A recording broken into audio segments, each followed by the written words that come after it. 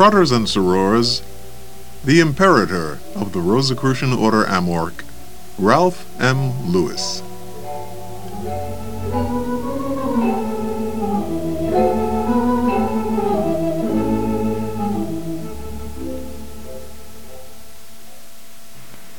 Greetings, fratres and sorors.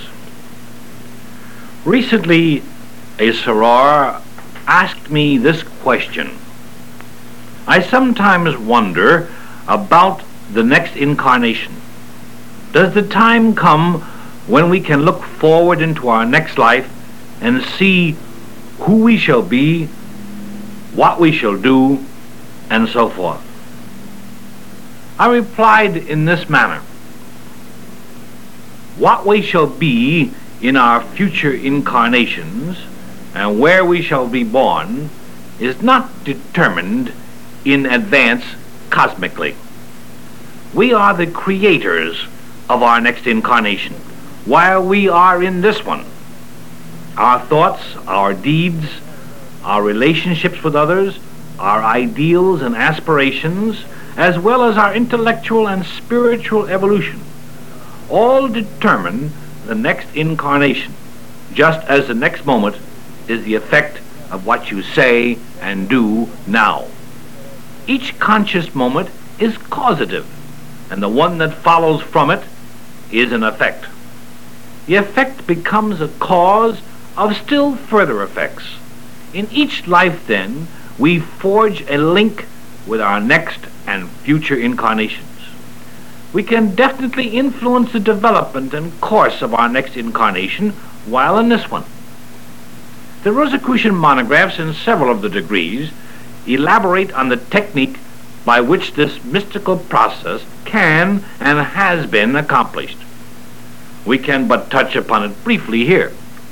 First, it is futile for us to attempt cosmically through any exercise of attunement to try to determine what our next incarnation is to be.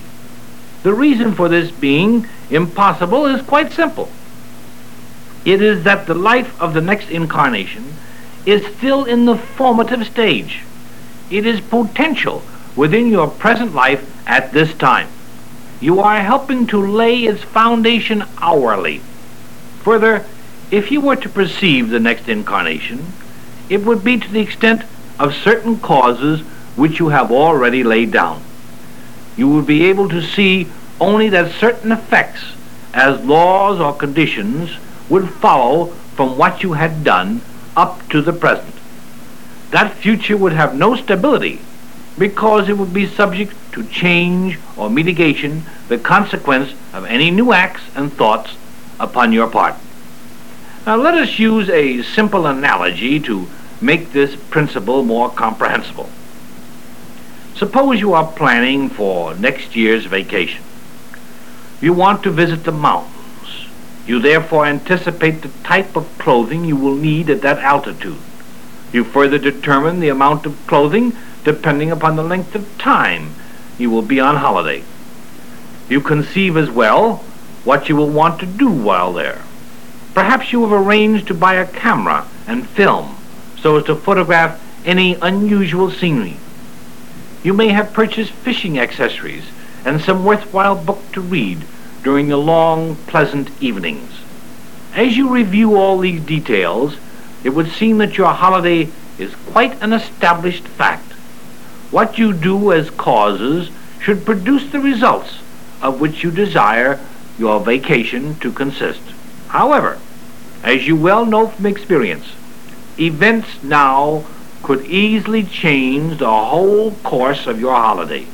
Your health might make it inadvisable for you to go to a high altitude. Your economic affairs or some other unforeseen demand upon your resources might oblige you to cancel a vacation. Thus the holiday is contingent upon the thought, deeds, and circumstances of the now. It is not a fixed or assured event. We are told in our monographs that laying the foundation of a future incarnation constitutes more than just wishing, desiring, or in fact asking the cosmic for it. It is a process of creating upon your part. You must begin by thinking of the type of life and the kind of work you wish to perform. Carefully analyze yourself. What do you know about yourself that, if you could live your life over, you would want to correct or seek to attain? Have you ever discovered that you would be happier in one of the arts, as music, painting, or writing, than in your present work? Perhaps you would prefer research in some field of science or mechanics. Again, you might desire to pursue an academic life as a teacher or professor. Have you thought that as a spiritual counselor, mystic, or philosopher, you might attain your greater happiness? Has life shown you that you have a great sympathy for those who are ill, and that you have a natural ability to heal others? This might cause you to aspire to become a physician in your next incarnation. After deciding what you would sincerely like to do in another incarnation, it is necessary that you keep it uppermost as an ideal in your mind. Next comes the gradual preparation and the establishing of causes from which the next life will follow as an effect. If you would like to be a healer, for example, it would be necessary for you to read whatever you can about the human body and its various processes, particularly stressing the healing technique as given in the Rosicrucian monographs as a stimulation for your thought. Make the effort also to visit those who are ill. Try to discover what things you can do and say that will in some way alleviate their suffering.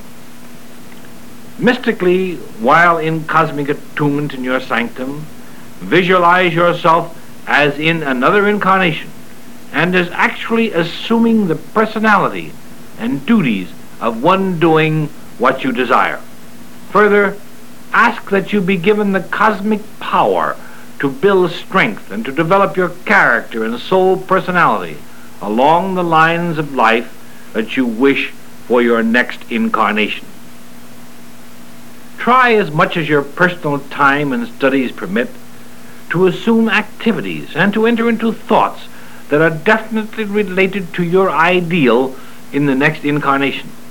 All of this conditions your soul personality for that particular kind of life.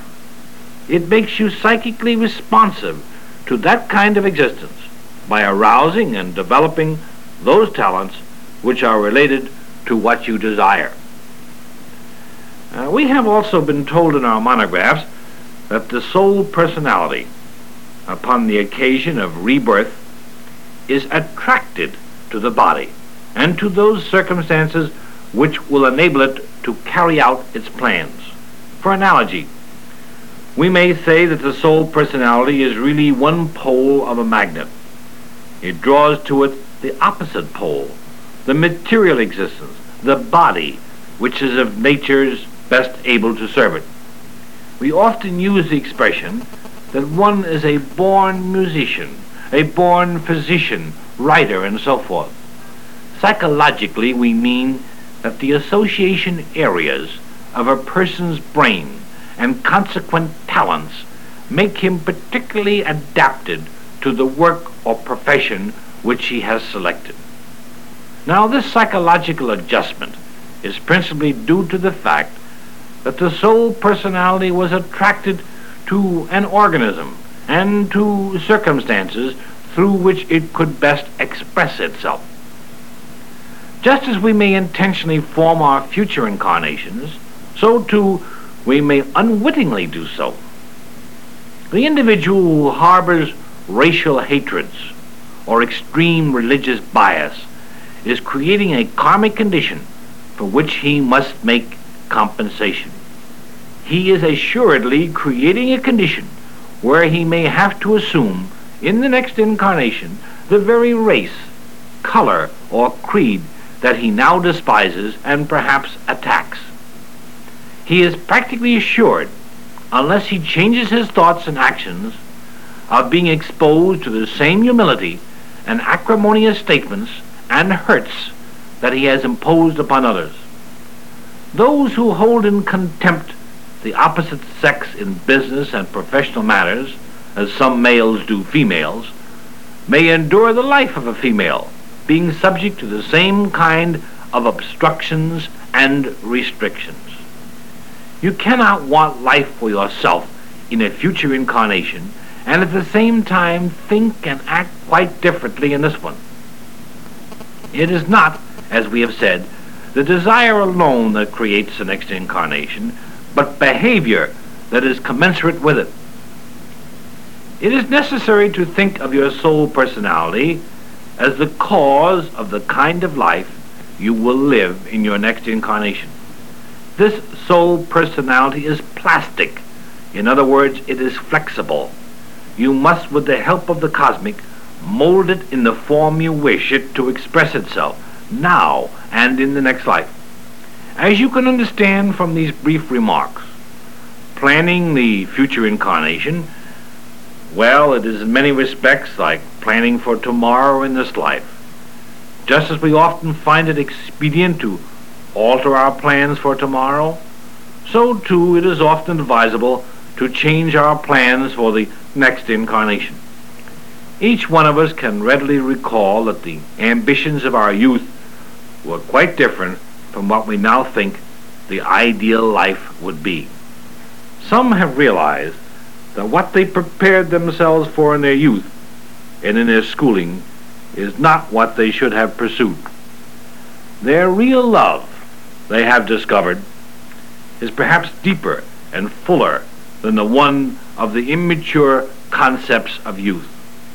It may be too late to bring about a transition in your affairs in this incarnation, but you can, as explained, prepare for the next one. Our late Imperator, Dr. H. Spencer Lewis, has admirably said in one of our monographs, quote, "There need be no concern for tomorrow if we live properly today," unquote. Thank you, brothers and sorors. So mote it be.